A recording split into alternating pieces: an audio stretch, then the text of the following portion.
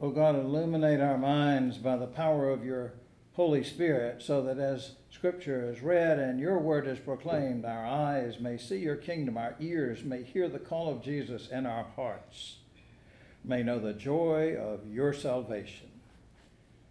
Amen.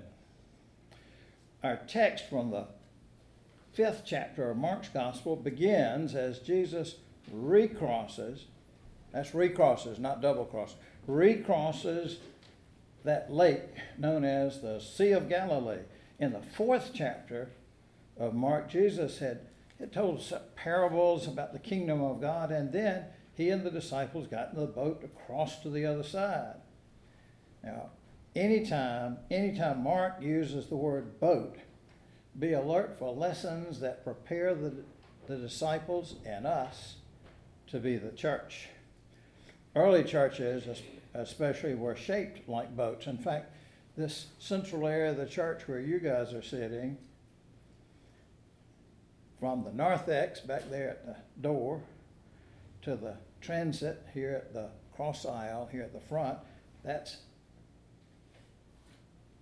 is called the nave. Comes from that old Latin word that meant sailor. Well, while Jesus slept in that boat when they were crossing the first time, a storm came up, the boat was being swamped, and the fearful disciples panicked.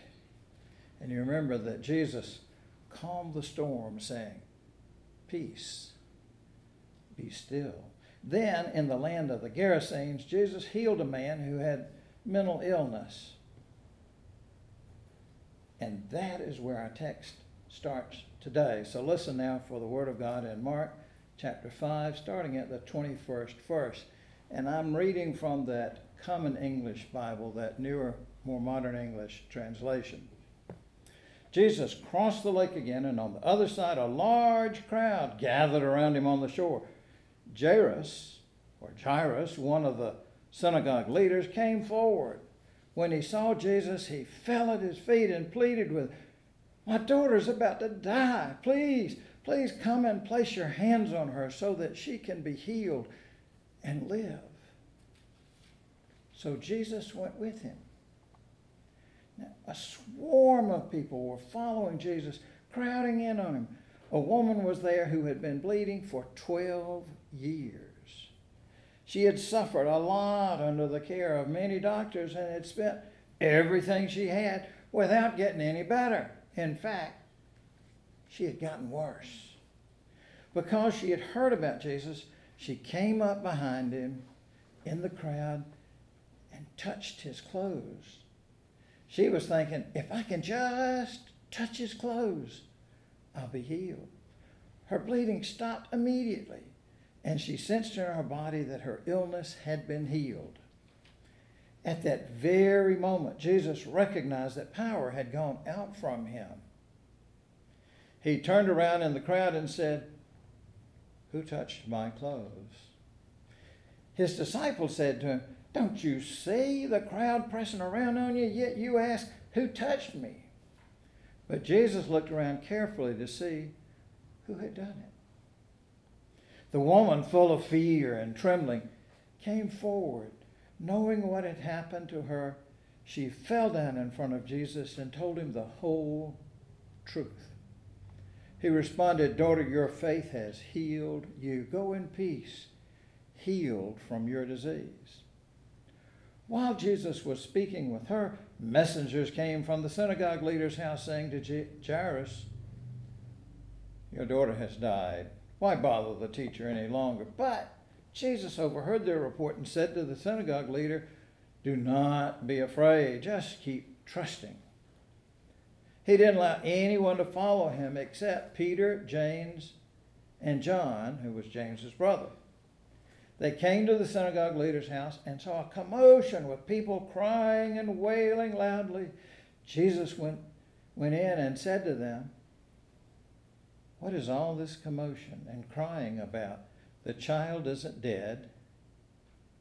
She is only sleeping." They laughed at him, but he threw them all out. Then taking the child's parents and his disciples with him, he went into the room where the child was. Taking her hand, he said to her, Talitha cum, which means, young woman, get up. Suddenly, the young woman got up, began to walk around.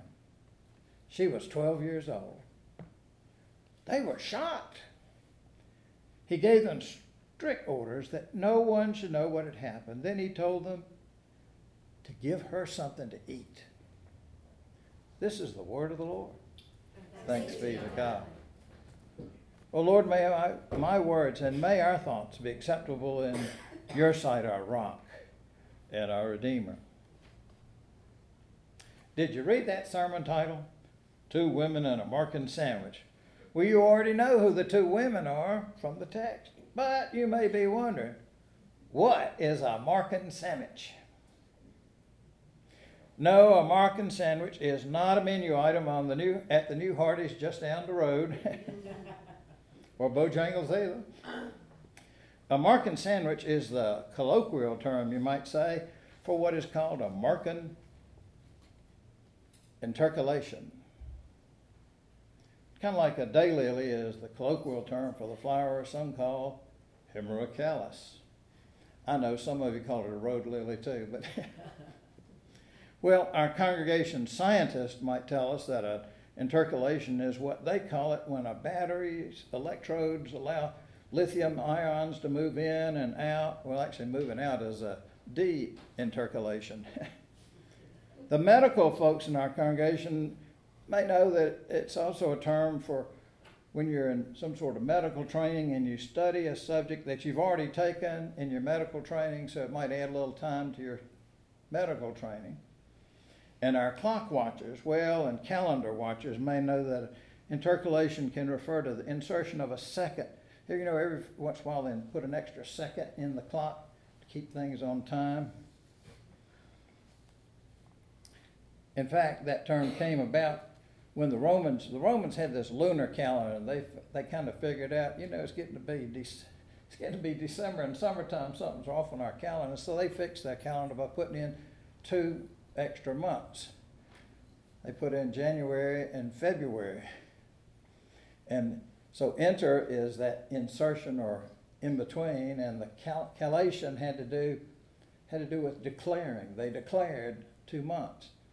And every 4th year we say, I declare it's a leap year, right? Well, all those situations. And intercalation involves insertion, and that's the way it is with gospel writer Mark too. Several times along the way, he's already done it earlier in the book, he'll do it some more later. Mark starts telling one story, and then he interrupts that story with another story. I know, you and I both know people who do that in conversation all the time, and they don't always get back to that first story, do they? But for Mark, it's a literary technique. It encourages us to consider 2 apparently different, unrelated stories, and makes us look at how are they alike, how are they different, and what is it we can learn from that combination of stories. Well, first let's consider the similarities and differences. Both stories involve women who are not named being healed by Jesus. But one woman is an adult and the other is quite young. She's 12. The bleeding woman was considered unclean in her society, so she would have been isolated, alone. But the 12-year-old she was in the bosom of her family. She was surrounded by people who loved her and cared for her. But when she died, according to their strict rules, Jesus would have become unclean from touching that dead body, just as he would be unclean from associating with this bleeding woman by their rules. And yet, he touched them and made them whole. Now, one of these women has an advocate, her father. He's a man of prominence in the synagogue who begs for his daughter's life. But the other one doesn't ask to be healed. She just grabs Jesus' garment. Both women are healed. but the child died before she was healed. The bleeding woman was healed in the middle of a crowd of people who were not even aware of what happened until Jesus mentioned it. Both women were healed, but the crowd was certain of the dead child's situation. So when Jesus said, "What's all this commotion and crying about? Child isn't dead, she's only sleeping," they laughed at him.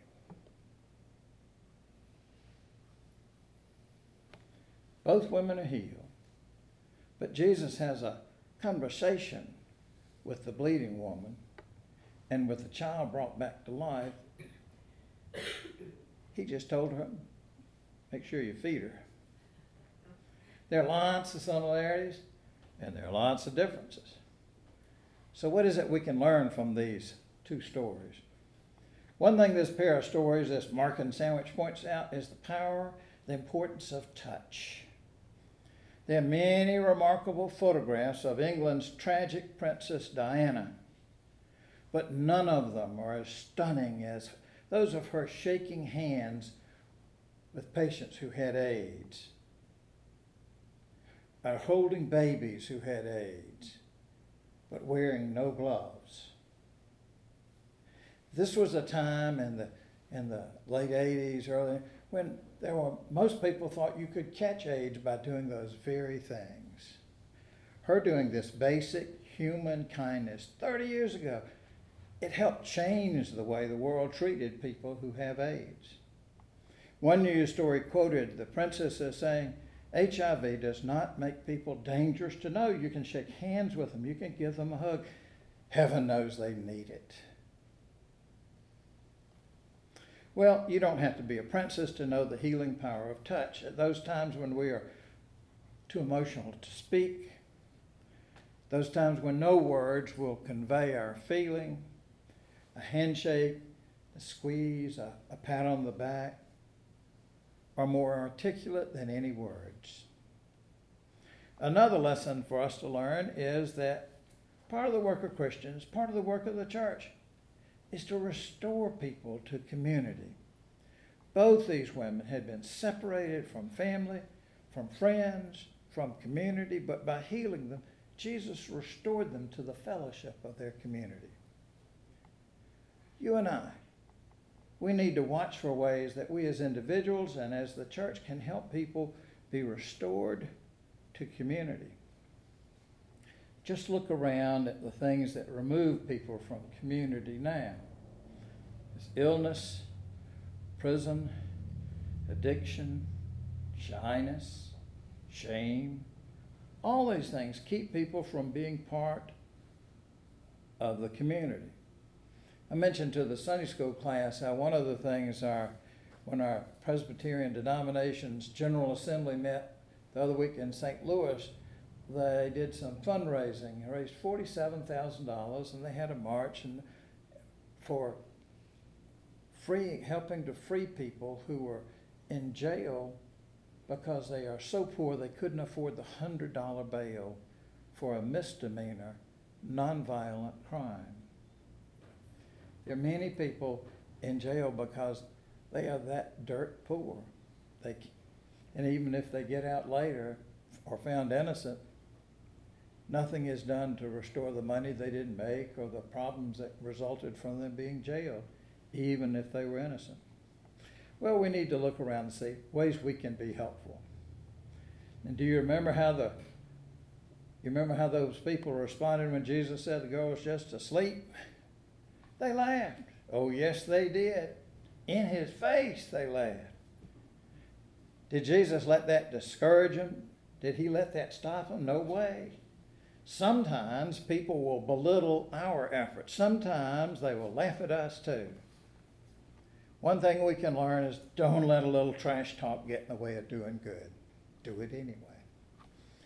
We talked a lot about community today, and you may wonder, well, why is that so important? Well, because Jesus did not call you and me to be hermits. He didn't call us to live on an island off somewhere by ourselves like keepers of old lighthouses, isolated on islands. You and I, we're called to be in this community that we call the church, to be in relationship with God, our Creator, Christ our Redeemer, the Holy Spirit our Comforter and our Guide. And sometimes we need reminding. This time by two women and a Markan sandwich. Thanks be to God. Go now in the fellowship of God's presence. And as you go, remember, in the goodness of God, you were born. In the providence of God, you have been kept every moment of your life. And in the love of God, fully revealed in Christ Jesus our Lord, you are redeemed. Now may the grace of our Lord Jesus Christ, the love of God, the Father, and the fellowship of the Holy Spirit be with you now and every moment of your life. Amen.